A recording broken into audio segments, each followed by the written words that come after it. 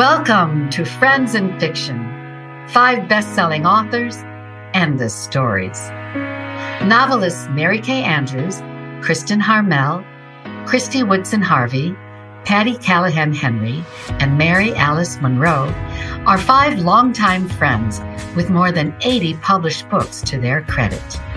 In 2020, they created Friends in Fiction to provide author interviews and fascinating insider talk about publishing and writing, and to highlight independent bookstores. These friends discuss the books they've written, the books they're reading now, and the art of storytelling. If you love books and you're curious about the writing world, you're in the right place. Well, welcome to Friends in Fiction. It's Wednesday night, it's 7 o'clock, and we're so glad you're here. Every week, we are so tickled to see where y'all coming from all over the country. So I like it when you all say where you're from. It's fun. So thank you for joining us. And tonight, we have a wonderful guest, Ann Napolitano, and she's here to discuss her new novel. Well, it's actually coming out in paperback, Dear Edward. I'm Mary Alice Monroe. I'm Mary Kay Andrews.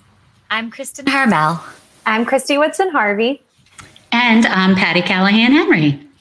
The novel Dear Edward was one of the most insightful and moving books I've read in 2020, maybe ever.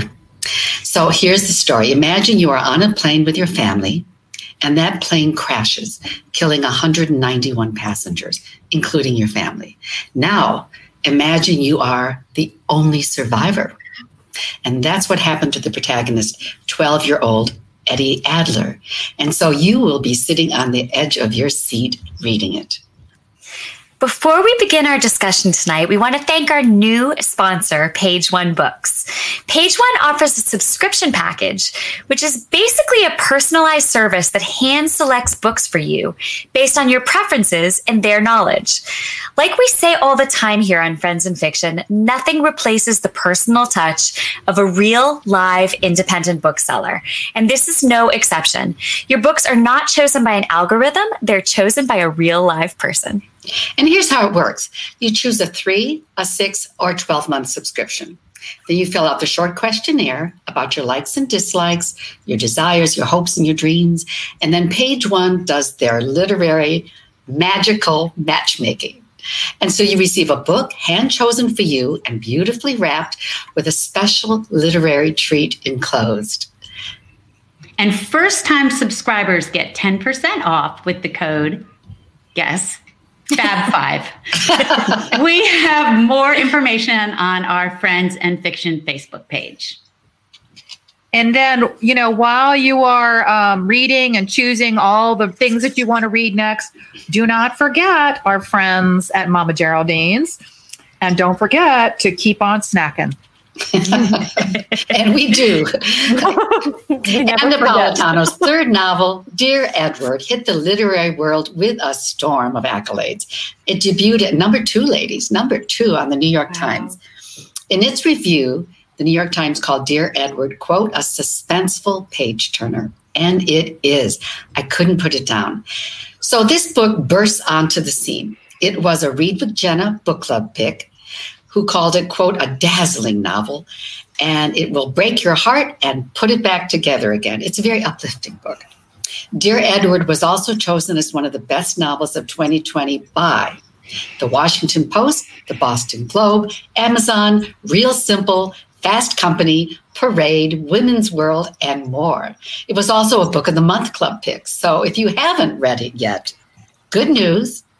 Dear Edward was just released in paperback yesterday. So without further ado, let's welcome Ann. Ann. Welcome. Hi, Ann. Thank you for having me. No, thanks for coming. It's our treat. We're really delighted to have you. And my goodness, you've had such an exciting year.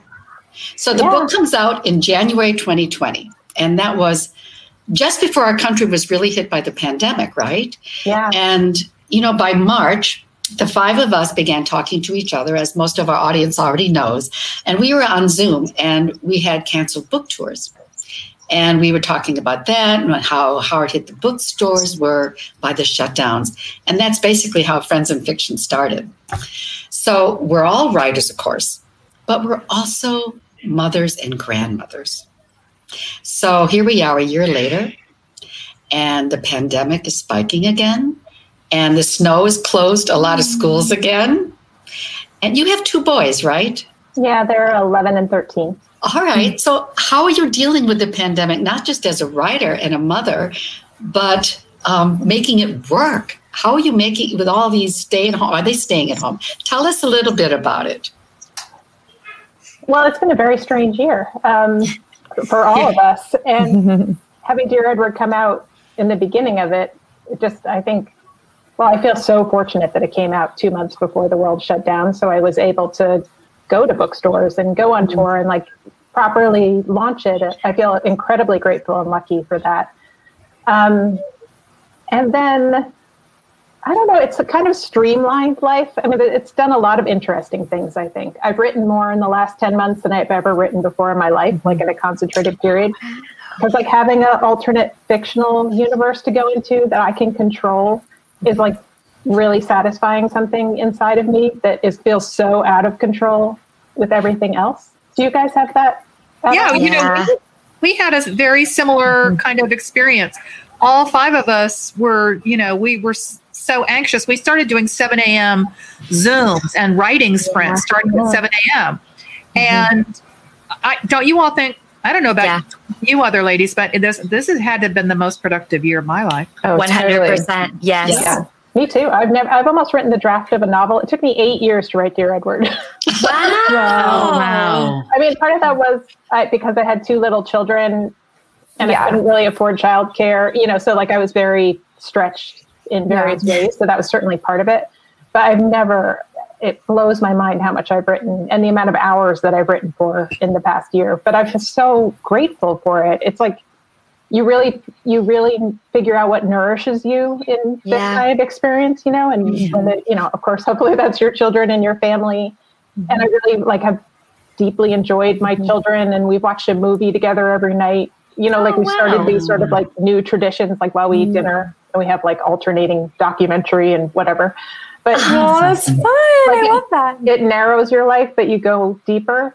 And in all the ways that it's unsettling, I think the writing has like offered this sort of salve and reprieve in this way that I feel so lucky for. And it's so interesting too to like have this opportunity to go so deep when normally our lives are so much more, scattered that we couldn't even possibly do it. You're so right. That's so true. I mean, it really is. I think it's such a good way to. My son is 9, and we were at dinner last night chatting, and he said, "Last summer was so fun. Do you think this summer is going to be as fun?" And I was like, really? Oh, But we do. So I mean, cute. we do live at the beach, so we were able to be outside a lot, and it was sort of a different. But it was just very simple. Like there's not much to do, and it was just great. And I have 2 books coming out in 2021 because I wrote so much. So it's great. Isn't that crazy? Yeah. So, and for us, like Mary Kay said, it's been these morning writing sprints that we do together. And I think that's what's made us, or at least during a portion of the year, that made us also productive. When during the day are you finding time to fit writing in, especially with the kids at home? For me, it's more in the afternoon. Like I am busy. I'm sort of in charge of the morning with the boys, like getting them through the various things that they have to get to. And then they get lunch, and then my husband is more or less in charge of the whole afternoon. So it's like, that's how it's basically worked out. And then I write all day on the weekends. Like if they're on Saturday, they're allowed to play video games a lot. And so Saturdays is like a big writing day for me. So it's really like, it's where I turn to every opportunity that I have. But I feel so like I've realized how deeply introverted I am because I really miss my friends. And I do miss like the human connection with other humans. But like, I feel like I've only suffered like 15% because I really am like happy and deepest like inside myself. So I feel terrible for like true extroverts because I think that's but I think it's true. One of the things that a lot of us realized at the beginning was our life really hadn't changed all that much. Yeah. We're all anyway. So your children are home then from school? Yeah, they're we're actually homeschooling them.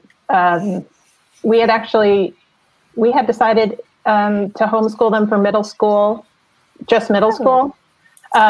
So we now have an 8th and a 6th grader. So they both went to elementary school in our neighborhood. And then my older son, we've been homeschooling now. This is 3rd year, and he'll go to high school next year. And so this is the 1st year of homeschooling. My younger son, and my husband does it. He's a teacher and a tutor. So like he's really interested in education. And we felt like middle school is like, it's just a tricky period when you're growing and changing. It is so awkward, and that we could do like interesting educational things on our own and maybe hopefully pull them off the treadmill of like middle school social issues. Wow. So, I mean, my husband gets like all the credit, but it's allowed us freedom this year where we're not really we're not tied to remote schooling and things like that. What perfect timing.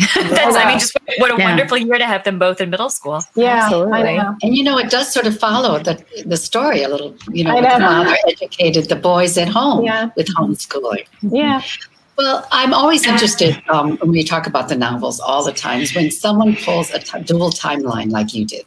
I think timelines are really interesting. And it's a big decision in when you're a writer starting your novel.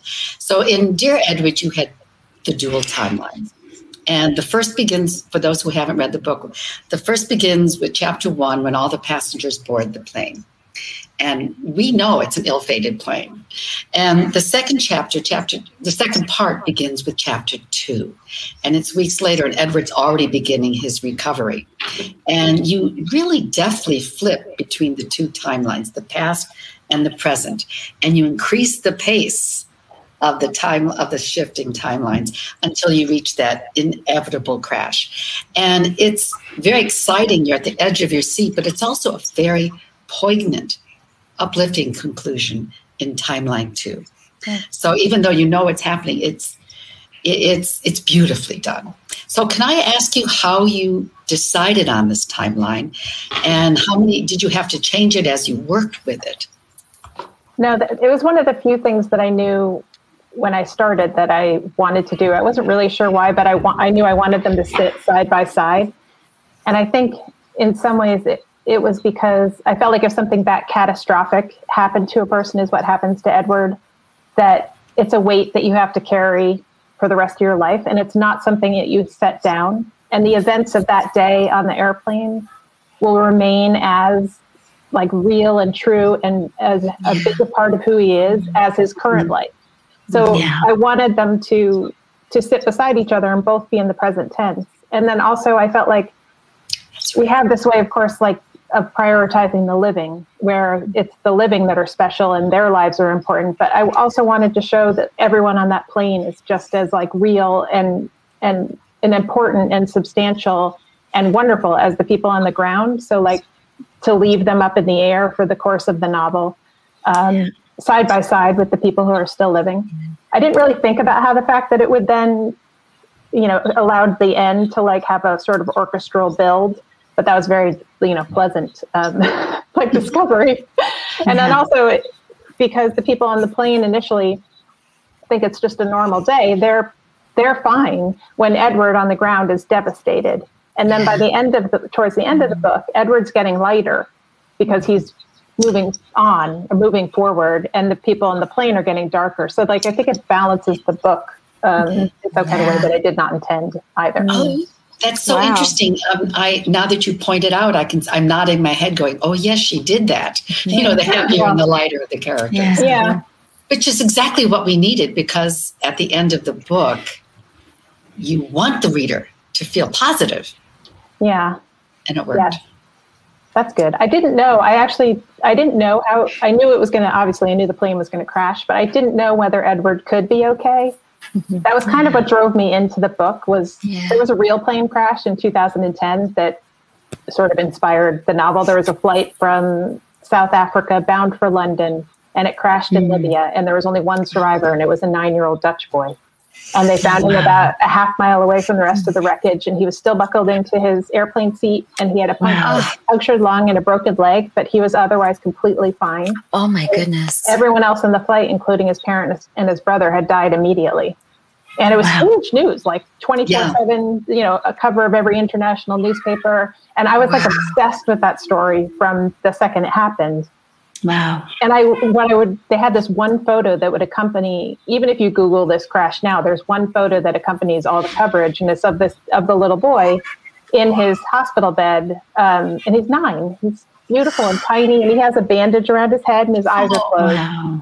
And I would look at this picture and just think, like, how can this little boy be expected to get out of that hospital bed and walk out of that hospital without his mom and his dad and his brother? Like, how is that possible?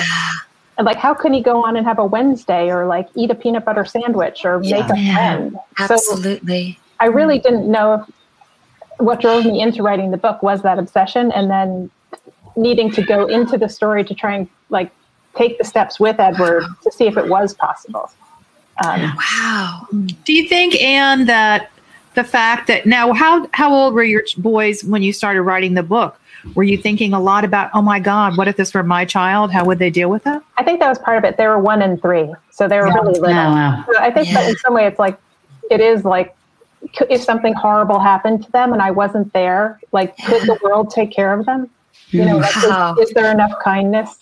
So I did want to know that too, clearly. Like, if something horrible happens and outside of my control, God forbid, then what does that mean? Mm-hmm. So it was a little bit of transference, maybe. Yeah. And the 2 brothers in the book are not my sons, but they're the only, like, my boys were 1 and 3, and when babies are that age, like, they're idiots. Like, they're like, it's like living with 2 drunk bear cubs, like, they're like wrestling around your house. Like, one had a bucket on his head like half the time. And you don't know anything about your children when they're that young. You can't be like, oh, he has a real gift for math, or this one has a strong moral code, or, he's very kind. Like, like nothing about them. So the only thing that I knew about my sons when I started writing the book was that they were deeply in love with each other. And I can't take no credit, neither can my husband. It's like one of those things where from when I brought my younger son, they're 2 years apart, when I brought my younger son home from the hospital, it was like I was reuniting them as opposed to introducing them. And so that love, I think I normally would have thought, being a parent, that like the loss of the parent is the worst thing. But watching my sons, I was like, it just would be like a crime against nature to separate them. Like, you're not, they're peers. They're not meant to lose each other. Right. So that made its way into the book. I felt like a passenger on that plane, Anne. So there were so many details and familiar experiences, and a lot happened. How on earth did you find out so much about the crash, about a plane crash and the passengers, but what's going on in the cockpit? I think the research must have been really daunting. Well, it was really interesting. The first year of the project, the book that I wrote before this took me 7 years. And while I did it, I fought it the whole time. Like, Flannery O'Connor showed up in that book, the writer. And I was so mortified and horrified that she showed up in that book that I fought, because I'm from New Jersey and you don't write about Southern literary icons. You're from the Northeast. No, you just don't. Like, it's bad. And I didn't want to do it, but I wrestled with that book the whole time. And when I finished it, I got it to a place where I was proud of it and liked it. And my husband was like, this is a labor of love. Like, I think you should do it differently next time. Like, this was not a pleasant experience for you. And so he suggested that after the first year of whatever the next project was, that I don't let myself write what I call pretty sentences. Because I like nothing better than to like go into a scene and have a character say something I didn't expect, and like have it unfurl and get into the rhythm of the language and everything. But I can't think like analytically at all when I'm in that space. So he said his challenge was that I would take a year where I could only think, take notes, and do research. Wow. Which was very painful for me. And I was really annoyed at him, but I suspected that it was right, and he was very smart. It was very helpful for me. So that first year, I figured out who I wanted to be on the plane. I did a lot of reading, like each of those characters, like Crispin Cox, the octogenarian billionaire on the flight. Like I read Jack Welch's autobiography of the guy who ran GE for 40 years. It's called Jack Straight from the Gut, and it's very funny. It's not supposed to be funny, but it's very funny. And I read about war. I read soldiers. I read about pure math. Florida was inspired by reading Neil Gaiman that year. And then I also, during that year, obviously, I spoke to a career pilot extensively. I read all the National Transportation Safety Board hearings for crashes over the last 15 years. Oh my goodness. Wow. It was so interesting though. Yeah, but I had to figure out why my plane would crash, and I wanted it to feel real and true because I didn't want to wing it. There's nothing, I don't know anything about aerodynamics or aeronautics. So it was really important to me that it feel real. So I actually based the reason for the crash on another crash that had happened in 2009, an Air France crash from Rio de Janeiro to Paris that crashed into the ocean. They found the black box 3 years later. So yes, I did a lot of research, but it was a way for me to fill that year and get to the place where I got to write the pretty sentences. And also because it was about something that I really had no expertise or knowledge in, it was required. Wow. Oh, that's incredible. So, and one of the issues I have with writing about tragedy is that I never look at the thing I've written about the same way again after I've written about it. So, for example, I've written a few times about the horrors of World War II in Paris, and that has completely changed the way that I experience Paris now. I think sort of once you open that door and learn something, you kind of can't unlearn it. Yeah. Has this changed the way you experience air travel? And is it different now that the book is out of you than it was when you were deep in the research and having to fly places? Yeah, that's a good point. Well, I was always a nervous flyer. I just know a lot more now. And when I interviewed the pilots, pilots casually say things like, oh, pilots don't like to fly Airbuses because when something goes wrong, the tail cracks off. And they're like, so I know, I'm sorry. It's in my head. I'm going to need extensive therapy after this.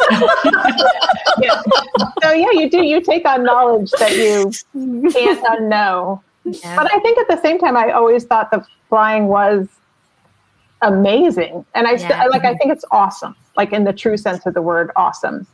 I can never sleep on airplanes, in part because I feel like I might be called upon to fly the plane and they need to be alert. Me too. That's hysterical. I can't sleep on buses I really can't sleep on any public transportation. But also because I'm we're up in the sky. This is extraordinary. I can't sleep through this. So it really reinforced that too, where I'm just it's one of the things that humans have done that is truly impressive. And there's seemingly so few of those at the moment that it's you want to hold on to moments of human ingenuity wherever you see them. Oh, that's a nice way to put it. That's really beautiful. Mm-hmm. That was a pretty sentence, Anne. Yeah. Jack, we're impressed. Thank you so much.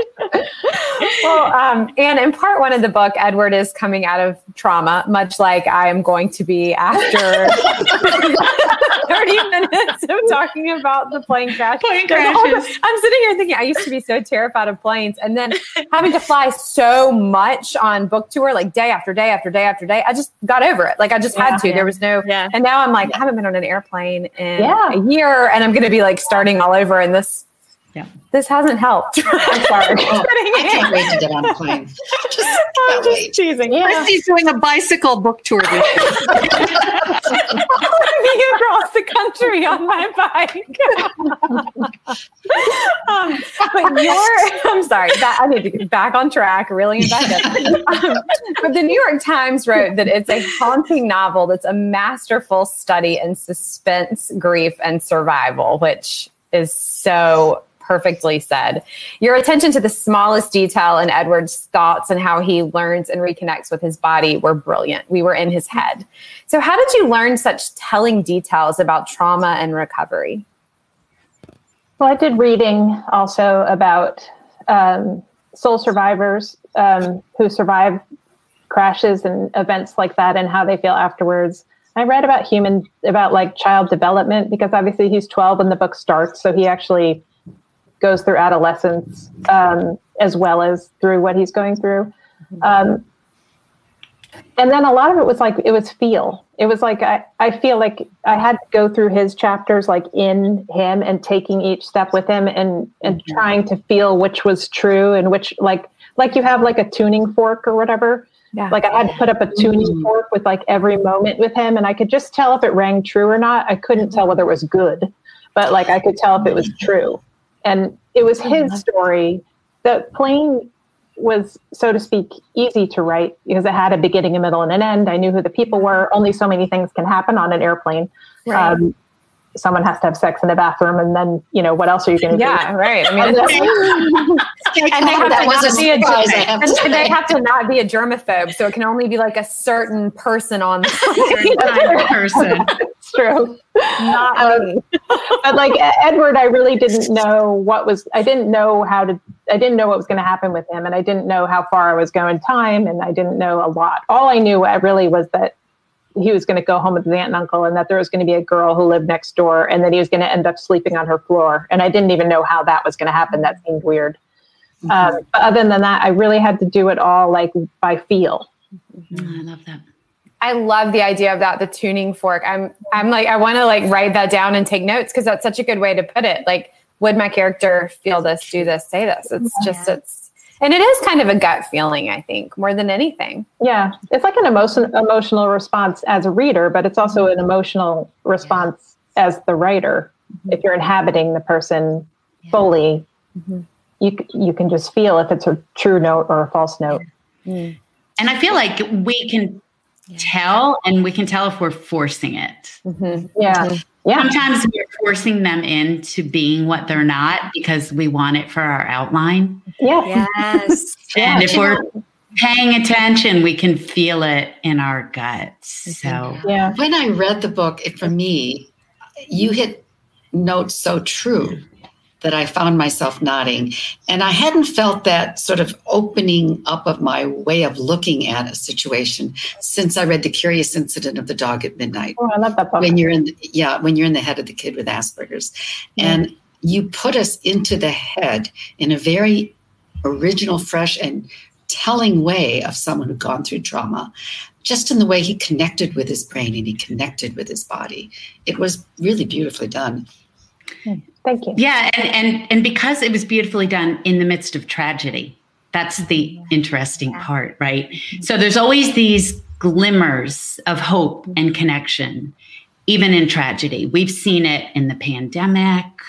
We see it in your novel. There's all this tragedy and loss, and yet there's these kindnesses extended, these kind of small outreaches of kindness, these letters that are written. And in some of the last words people said on the plane, it makes us wonder makes me wonder what would my last words have been? Would I have extended those kind of kindnesses? Yeah. And so it makes me wonder, did those grow organically for you, or were those kind of a conversation between you and the characters in the book? Or were those intentional as you set out, or did they grow out of this conversation between you and the characters in the book? A conversation, I guess, would be the right way to put it. I think that's you mean at the end or through it? No, all these glimmers of hope. The kindness is extended, the hope that's offered, the beauty of the friendship with the little girl, all of these kindnesses, they seem to have grown organically. Yeah, I wonder what your guys' experience is of writing when you write tragedy or you write something that's incredibly sad. Yeah. Because writing this book was the most joyful writing experience of my life. And I think that a lot of it, initially, it's still counterintuitive, but initially I was like, can't even begin to understand why that would be. But now I think it's because I was in Edward, and all the people around him were stepping forward with kindness, with human flawed kindness. And so I felt that pressing at me the whole time. Yeah. And it was very nourishing. And it was the world that I want to live in real life. And I was living in it every day when I was writing, to the extent where I didn't want to stop. I wrote this book for a year longer than I should have. I ended up like living in it. I didn't want to stop. I didn't want to leave the world. It was very hard for me to leave it. That's what this conversation, and I feel like the book is having that same conversation with us. Mm-hmm. It's such an important time. Here, this book came out January 2020, and look what happened in this last year. Yeah, I think we need this book. Well, I can't say that, but sure. I'll say it for you, Anne. But you haven't read the book, you need this book, because you walk away feeling better about people and the connections we have. Yep. As we do in Friends in Fiction, I think. Yes. Like, well, what you guys did is stepping forward to try and connect and to share something that you love with each other and then with other people. I was living in New York City on 9/11, and the thing that I think of that makes me think of this is the people lining the sides of the highway to clap for the emergency workers, and how emergency workers were getting into their cars and trucks in Colorado and Arizona and California and driving across the country just because they wanted to help. And then all these New Yorkers are standing there applauding them as they drive in. And the hundreds and hundreds of people that showed up to donate blood that morning, thinking and hoping that they were going to be able to help. Because when something terrible happens, that is like the most beautiful part of who we are as humans. We step forward and say, how can I help? And that is what this book is. And so I got to live like in those moments all the time. And it was a really like beautiful and joyful place for me to reside. Wow. Do you think you could have written this book, Anne, if you hadn't been in New York in the aftermath of 9/11? Seeing that response and feeling that response, did you kind of, I wonder if you could have, like, I wasn't there. I read about it, long distance in Atlanta, Georgia, and I don't know that I could have written it from that point of view that you have. Yeah. I don't know. I don't know the answer to that. I mean, it certainly struck me very deeply, all of it, though. So, and it's so composite, like what I've written it, if I didn't have two boys that were 1 and 3, I don't know. I mean, I had no prior interest in plane crashes or, becoming obsessed with that crash was an anomaly, but I love that. Like, I love as writers that if you pay attention to the things that obsess you, it just pulls you deeper into your work. And that's like really exciting to me to be like shortly in the middle of this book, I became obsessed with the history of basketball. Why? I don't know.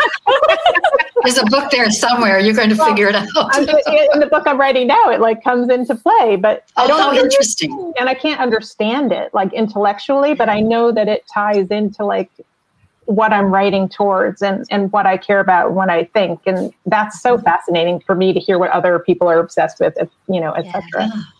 Well, this is a perfect segue. One of the things that we do all the time, and one of the reasons we started Friends in Fiction, is to support independent booksellers. And so we were mentioning about this support that we want to give one another. And right now, the pandemic is continuing, and the strain on independent bookstores is still continuing. And again, these bookstores are the bedrock of our communities. And it's where we go to get advice on the next book. And it's not just online, you pick something, they guide you, and maybe you can get a cup of coffee or join other readers. And we want these great bookstores around when we authors get back on the road, because everyone out there, it's the independent bookstores who bring us to you in your community. And so, Anne, I'm curious, why did you choose tonight's independent bookstore, Books Are Magic?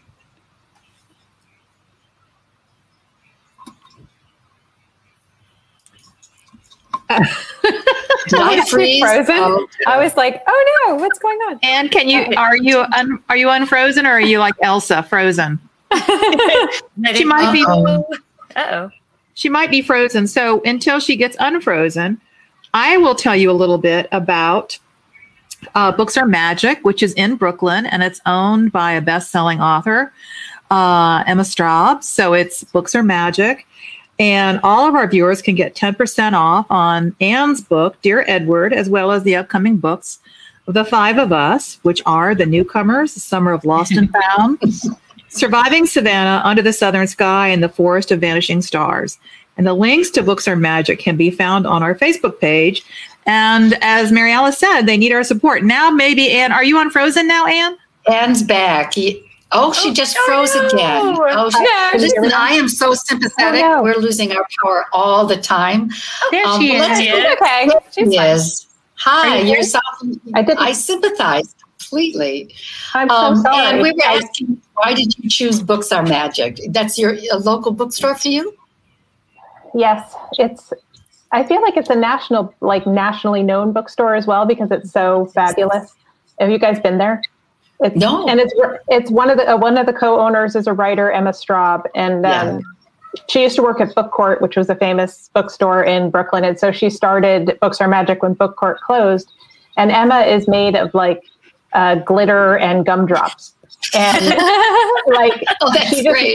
she's amazing. Like she radiates like actual glitter. So the store is like an emanation of her. It has like beautiful shuttered windows and like a children's section that has like a little circle that kids can sit in and couches, and they have amazing events there because there's the spirit of it. I mean, I love all independent bookstores because they're all so different, but Books Are Magic, and it has like a wall outside that everybody takes Instagram pictures of because it says Books Are Magic, and so people pose there. It's just a wonderful, wonderful bookstore. Well, Emma, we all now want to come to your store, so be prepared. Here we come. And also, really good news for all of you out there who would like to support Books Are Magic. Anne has agreed to send, she lives nearby, and she'll send autographed book plates and work it out with the bookstore to get your book signed. So big bonus, you can get a signed copy of the book. So we've had our chance to ask questions, and now it's the Friends in Fiction members' time. For all of you watching, you can post a question, and we'll try and grab a couple later on. So the first one is from a woman named Evdi Bartanes Cohen. And she says, I loved the character that was the principal. Did you know an educator that was like that? Well, I froze for a second when you were reading that. I'm so sorry. Could you say it again? Do you want?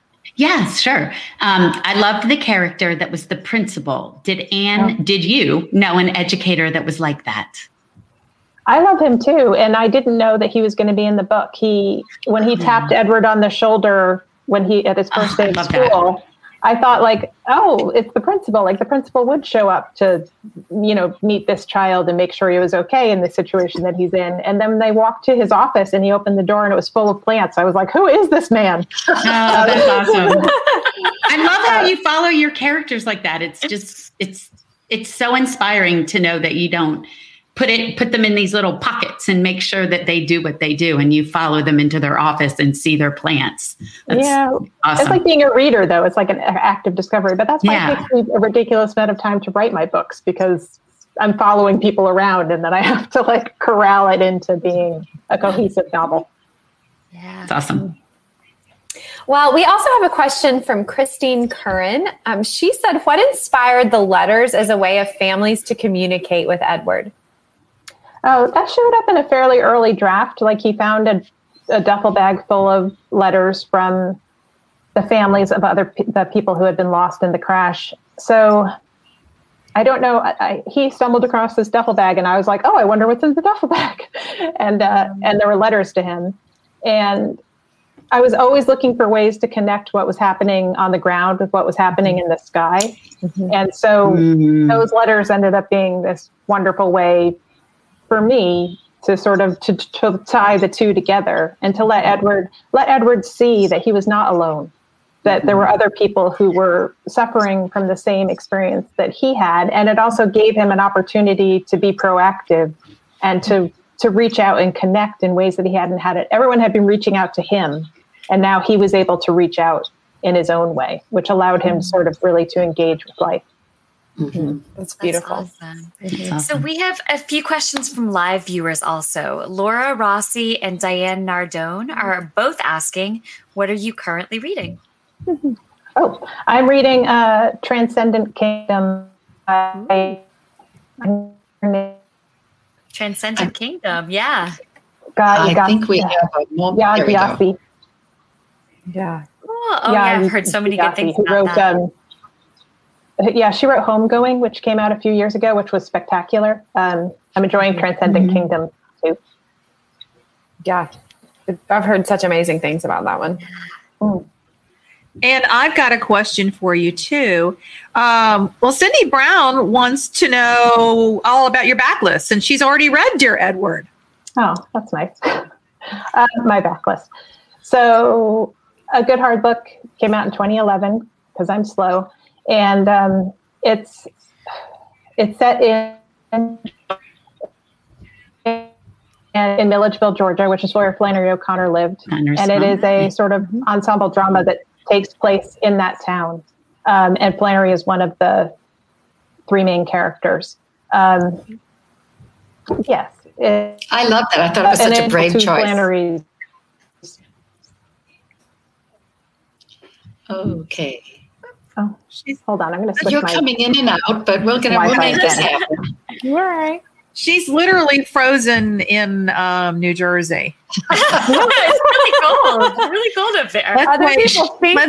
We have a few announcements. Let's start with our announcements so we give her a chance to come on back. Kristen, I think you have an announcement to make. Yeah, we have some exciting news tonight. We actually mentioned this. We kind of did a little surprise live at about 6:25 tonight and told you our exciting news. So next week, we will be kicking off a partnership with Parade Magazine and Parade.com. So we are going to be writing a weekly column for Parade.com, and that starts February 10th with a wonderful column from Mary Kay Andrews. We will post the link here on our Friends in Fiction Facebook page and in our newsletter. And we will also, beginning next week, be streaming live on the Parade magazine page too. So we're really excited about that. They're such great supporters of books, and we're just really excited to be working with them. Mm-hmm. And we are so thrilled. We have topics we've picked up. You're going to love what we're going to write about. So just stay tuned. And I sympathize so much with Anne because I froze and I wasn't able to participate in that. So the wild internet tonight. And Christy. The second original episode of the Friends of Fiction podcast is now live, and it is incredible. Our amazing Patty and Kristen discuss modern takes on literary classics with Michael Ferris Smith.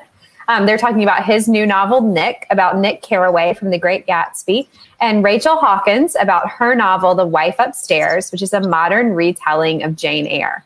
So you can listen, download, or subscribe wherever you get your podcasts. We hope you will. And if you like what you hear, we hope that you'll leave us a review and share our show with your friends. Well, why don't we go right to the writing tips since we have Anne back. And you used to edit a literary magazine, and you also taught fiction writing at NYU. So I know we're all eagerly awaiting your writing tip. Well, my writing tip is more not craft so much as like an answer to the despair that people find themselves in sometimes when they're writing. Yeah. This can happen at various points for different writers. I have a friend who every time she finishes like a first draft with it she feels really excited about, and then she reads it through and she just wants to throw herself out a window because it doesn't at all like align with what she had wanted it to be. We know that feeling. Yeah. Every book. Yeah, there's no way. There's a wall that you run into at some point where you're this is terrible. Mm-hmm. I'm terrible. Why am I doing this? Mm-hmm. And for Dear Edward, it took so long that 4 years in, it was like a hot mess, and it should have been a hot mess, but I couldn't see the end at all. And so at that point, I think I stole this in part from Ann Patchett. But I made a deal with myself, and this is what I do when I hit these moments, is where my deal with myself is that I have to write for at least 5 minutes a day. And when I've written for 5 minutes, I put an X on my calendar. And my only job is to string together as many X's as possible in a row. Oh, I like that. Wow. Oh, that's very positive. And obviously, most of those days you would write for more than 5 minutes. But even if you just check in and rewrite a sentence, you have plugged back into the book. And by the time I've strung together a bunch of X's and I've gotten the book to a place where I'm excited about it again, or I've written a scene that I loved, or you know what I mean? It gets you through those moments of despair. Yeah, awesome. That's my tip. That's a great Thank you. I think in the middle of winter where we're all beginning new books, that's perfect timing. It really is. For everyone, we've started a few announcements. We're going to go back to a few more announcements, but stay tuned because we have a final question for Anne. So, Mary Kay. Yeah, I've got an announcement. I want to tell everybody that you're going to definitely want to be with us next week for the Friends in Fiction Valentine's Day episode. We are going to play literary Spin the Bottle. I haven't even told them. I'm hosting. I haven't even told them what's going to go on. But, we're playing. We trust you. We trust you. No, you don't. I don't know. You do. No, you don't. They don't trust me at all, and they should. That was sarcastic. That was sarcastic. But our special guests will be best-selling romance, women's fiction author Susan Elizabeth Phillips, and you never know what's going to come out of that woman's mouth. So make sure you show up next Wednesday night for Valentine's Day. And during that show next week, while we trust Kathy with our literary Spin the Bottle, I will be showing the trailer for Surviving Savannah, and we'll be having a little giveaway, and we will be showing the trailer for the first time on the show. Yay! Patty, tell everyone again when Surviving Savannah is actually being released. Surviving Savannah, which is a tongue twister, but it comes out on March 9th. And yeah, it comes out on March 9th, and I'm really excited. They called it the Titanic of the South. And like you, Anne, it took me a lot longer than I thought it would to write it. From concept to finish was years in the making. And I'm really excited that those years in the making are a solid living book now. Yes. So we're all excited about that. Yeah. And now we have the final question. And this is a question that we like to ask most of our visiting guests. And what were the values around reading and writing in your home while you were growing up? And did that influence you becoming an author? Yeah, that's a great question. Yes.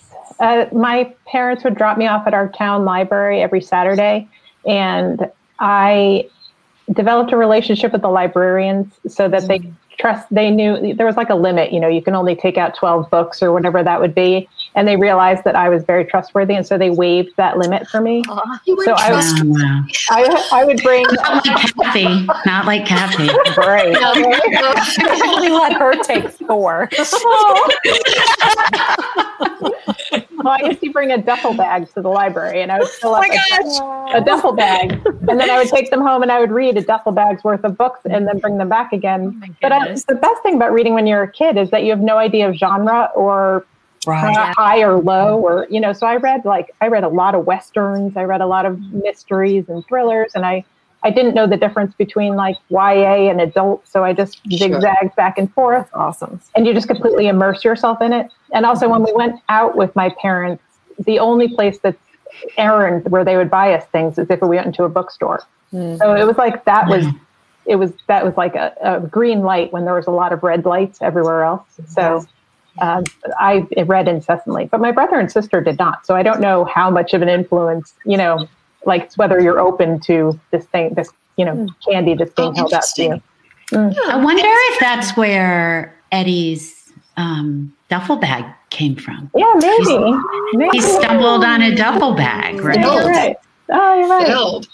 That's right. So did that influence you being a writer? Yeah, well, probably. I mean, I did read incessantly. And then when I was in 4th grade, they give you those vocabulary assignments where you have a list of vocab words and then you have to make sentences out of them, which I'd had, from when I could write. But in 4th grade, for the first time, the teacher gave us a list of words and said, I want you to connect the sentences. So it makes like a little scene or a little paragraph. And so I went home and did it. And I thought it took me like 5 minutes. And I looked up at the clock and it had taken 45 minutes. And that blew my mind because it was the first time outside of playing that time had disappeared like that. And I just remember just looking at the clock and being like, this is magic. This is the stuff. Wow. And so I started writing a novel the next day. Oh my goodness. I wrote 10 pages. And of course it was about a wartime orphan. And then I started another one about a wartime nurse because I apparently decided that if I was going to be a serious novelist, that I had to be about war, even though I knew nothing about war. So that was really when I decided that I wanted to be a writer. And then I was terrifically shy, so I didn't tell anyone for as long as possible.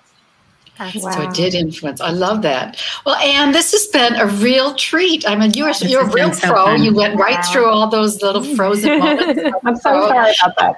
It happens all the time. We do it. Absolutely seamless. But it was a real treat to have you.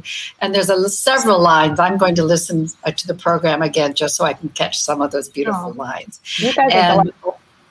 Thank you for writing. So are you. So are you. This was wonderful. Thank you. All of you out there listening, we hope you'll reach out to Books Are Magic and get your 10% discount on Anne's Dear Edward, now out in paperback, as well as our upcoming novels with the code FRIENDS10. And I just wanted to say thank you again to Page One Books for being our sponsor. Wanted to tell you all that buying and store manager and genius matchmaker at Page One, Cheryl is her name. Her phone autocorrects the to TBR. So I don't know about you, but that's someone that I want choosing books in my life. And don't forget that you get 20% off on Mama Geraldine's, on Mama Geraldine's traditional Southern snacks.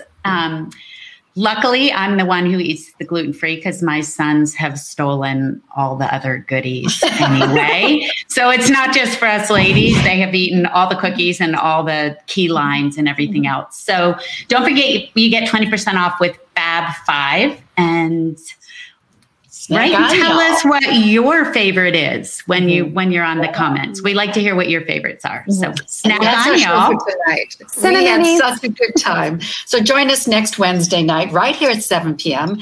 And if this is your first visit with us, we hope you'll become a member of Friends in Fiction and enjoy a wonderful community of readers. You can catch any episode you missed on our website at www.friendsinfiction.com or on our YouTube channel. And thank you so much. And thank you all for joining us. Happy reading. Happy reading. Thank you, Anne. Thank you guys so much. Thank you. That was so nice. That was so great. I loved her. When she talked about the tuning fork, I agree with you, Christy. That was amazing. Mm-hmm. She was incredible. She really was. I loved learning about that. And I cannot imagine. I wanted to ask y'all this. When you're writing, are there things that you can write about sort of effortlessly and they barely phased you, that if you were reading about them, they just rip you apart? Yeah. Yeah. Oh, yeah. Why is that? I sometimes feel if I'm not, there's important scenes, if I don't cry when I even write them, then I haven't hit the note.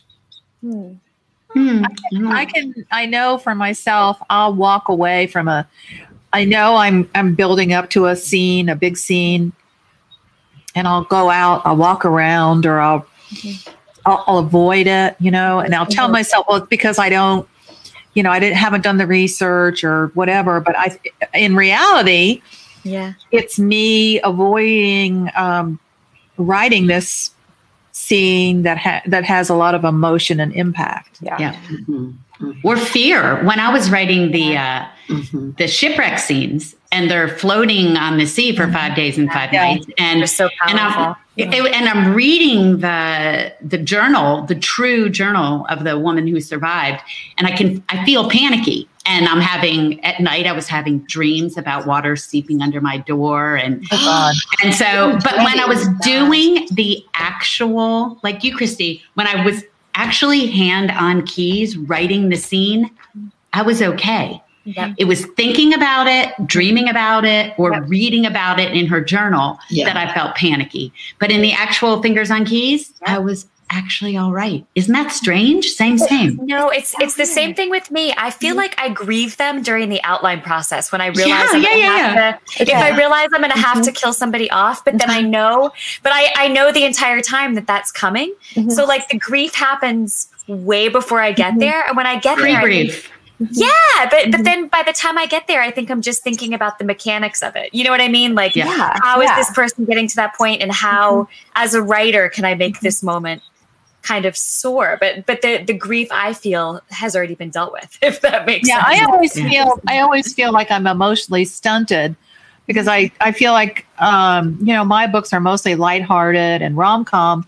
So it's really hard for me to find those words and, go deep and talk about those emotions. I can remember I wrote a mystery series, a Callahan Garrity mystery series. And one of the books I wrote, Heart Trouble, my protagonist's mother, Edna, who was based on basically inspired by my own mom, but named after my grandmother. My mother had just had a heart attack and drove herself to the hospital, to the emergency room, and presented herself and said, I'm having a heart attack, so you need to, take care of me. God. Good Lord. You'd have to know my mom. But I wrote that scene. Sounds like somebody else I know. Yeah. I would be such a baby. I wrote that scene, and Edna drives herself to the emergency room. Mm-hmm. And when I wrote the scene with Callahan, experiencing it and talking and experiencing it, I can remember so vividly being curled up in a ball on the window seat of our house, terrified for Callahan, because again, it was transference. And I wasn't there when my mom, I was living in Atlanta and she was down in St. Pete, but writing about it made it terrifying and real to me. Mm-hmm. You were in memory. It's interesting. The only time that I actually really escaped, sometimes you write for escape too. And when my mama was passing, I wrote Second Star to the Right, which is about Peter Pan, a woman who thinks she's Peter Pan's Wendy. And it was really me being able to take care of my mama and then go in the other room and go into another world. Mm-hmm. And so in that respect, it wasn't fearful or sad. It was just otherworldly. Mm-hmm. And that was, I think, when Anne was talking tonight about not wanting to give that up, to be in a place you really love. I hated to leave London and this old brownstone and Wendy and Peter Pan, no less. Yeah. Does everybody get sad when they finish a book? I get sad when I finish a book. I'm so sick of it. No. Sad. Mine's weird. Mine's like a weird process because I am so ready to be finished with it by the time I turn it in. But then it's like after I turn it in, then I start to There's like this weird letdown. Yeah. Like, oh, those were my friends and I was with them so much and I really miss them. I woke up every morning to think about what was going to happen next with them. And now they're... Now I have to think about someone else. Yeah. I got to begin again. Yeah. I will say that there's sometimes you create a world, a fictional world, and looking back on it, you wish you could inhabit that world. You're not right about it, because when we're writing that world, we have a responsibility to tell our readers and bring the readers into that world. Yeah. Mm-hmm. But afterwards, thinking about the world of the book I had a friend that was the movie critic for the AJC, for the Atlanta Constitution, for many years. Mm-hmm. So she interviewed every big star that came through Atlanta. And she would ask every actress, Woody Allen, Katharine Hepburn, everyone, if you could live in the world of a movie, what movie would you live in? Oh, wow. That's a great question. That's a great. It'd be great to ask authors what book. You know what? Let's do it. I like that. It is a good question. Yeah. And I like movies that have sort of a historic feel to it. So. Okay, girls, do you have any idea what movie you'd like to move into and live in? Yes. What was the one with Diane Keaton where she had that gorgeous beach house? Oh, As Good as It Gets. Yes. As Good as It Gets. I love that. And she's laughing and crying and she's writing away. That's that's a great. It becomes a huge Broadway hit. That's good. Yeah. How about you, Kristen? What is there a movie you'd live in? I don't know. Gosh, how could it be anything but Paris for me, right? It would have to be something that takes place in Paris. Mm-hmm. But you know what? Mm-hmm. The first one that came to mind was, I think it was a 1980 movie, early 80s, called Somewhere in Time with Christopher Lee and Jane Seymour. Oh, yes. And it's such a beautiful, just heart-wrenching movie that takes place in two time periods. Mm-hmm. It's somewhere... I think it's on one of the Great Lakes, maybe. God, I can't remember. Island, I think. Yes, I think it is. Mm-hmm. But it's this just big, beautiful hotel that's a real hotel. Like, I guess I actually would love to go there. I actually could in this, isn't it? But the Grand Hotel, is that what it's called? Yeah, I think it is. Yeah, I think somewhere in time. Parents somewhere in time before the pandemic. Yeah. Christopher Reeves was in it. Yeah, Christopher Reeves and James Seymour. Yeah, but that the music, the movie. I loved the movie, but visually it was such a beautiful movie too. But how could I answer anything but Paris? I'm ashamed of myself. You can do, what was that? See, here's looking at you, kid. What was the movie? Humphrey Bogart, which one? Oh, Casablanca? Is that what you're Casablanca? talking about? Yeah. Well, I'm interrupting you. I'm interrupting you because I'm so excited. Andrea Katz just sent me a text that Under the Southern Sky got a starred review in Publishers Weekly. Yay!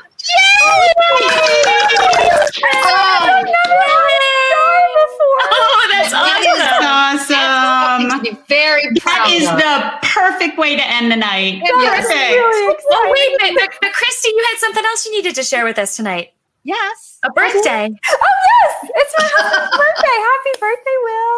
Happy birthday, Will. And congratulations, Christy. That was like the best birthday present to your family. I'm so excited for me. You're teary-eyed. That is off the champagne, Christy. Yeah, that's awesome. Yeah, to you. Oh, my God. That is such good news. Sorry, I totally interrupted, but it came through the corner of my screen. No, that was perfect. How could you not? Oh my God, that's perfect. Amazing. Well, I think we need to let you go home to Will. It is his birthday. Yeah, go enjoy Will. Thank you all. What movie would you move into? I don't know about a movie. So I've always wanted to live in the Gilmore Girls. I mean, I love that town, that show. And there was a lot of but Beaufort where I live reminds me a lot of Stars Hollow and just all of that. I've never watched it. Oh my gosh. You would like it, I think. I don't know. I mean, now I watched it when I was younger, and you know how my editor loved it. My editor at Harper loved it, and she was a huge Gilmore Girls fan. So Rory Gilmore was my exact same age. So going through all the stages of life, and we were both journalism majors. I looked back and I was like, wow, did I make life decisions because of the Gilmore Girls? I might have.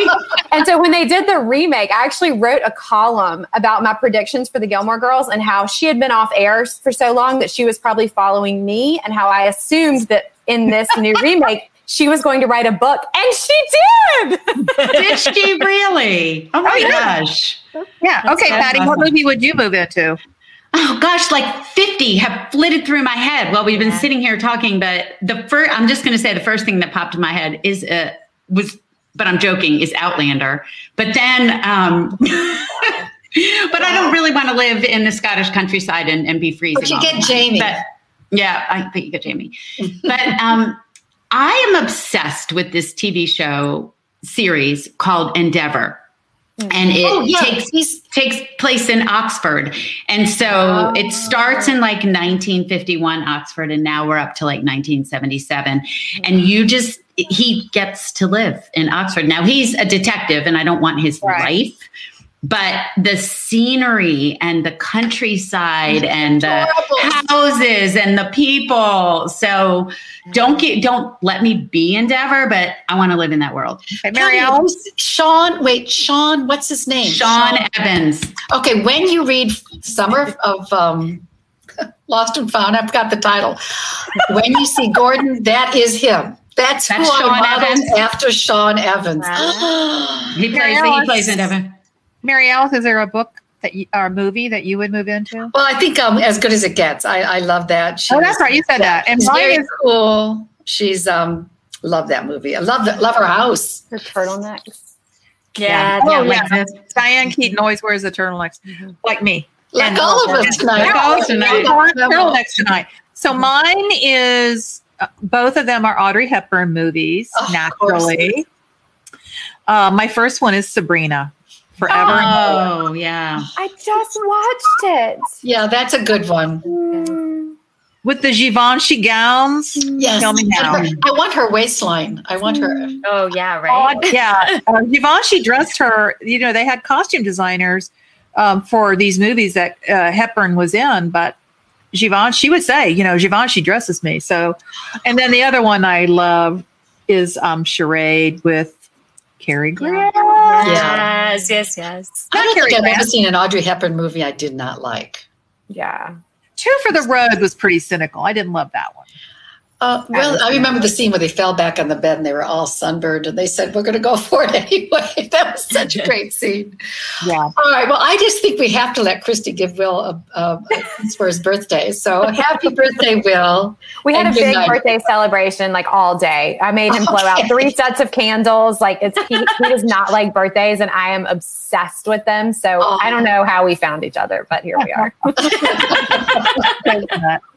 Somebody says, can we name all these movies in a list for us to watch, please? Yes, we can. I'll put them up. We also see in the comments, Meg is saying a lot of people are asking about our Friends in Fiction t-shirts in the video. So we promise we'll have news about that. We are doing that, Patty. And the other thing we keep talking about, what we should do is really ask our guest if they would take a snap of their nightstand, of what's on their bedside. What they're reading. Yes. Yes. Yep. What are you reading? What's shelfies? Let's take some shelfies. Yeah. Yeah. All right. So good night, everybody. All right, girls. Night. See you later, everybody. Bye. Bye, y'all. Good night. Thank you for tuning in. Join us every week on Facebook or YouTube, where our live show airs every Wednesday night at 7 p.m. Eastern Time. And please subscribe to our podcast and follow us on Instagram. We're so glad you're here.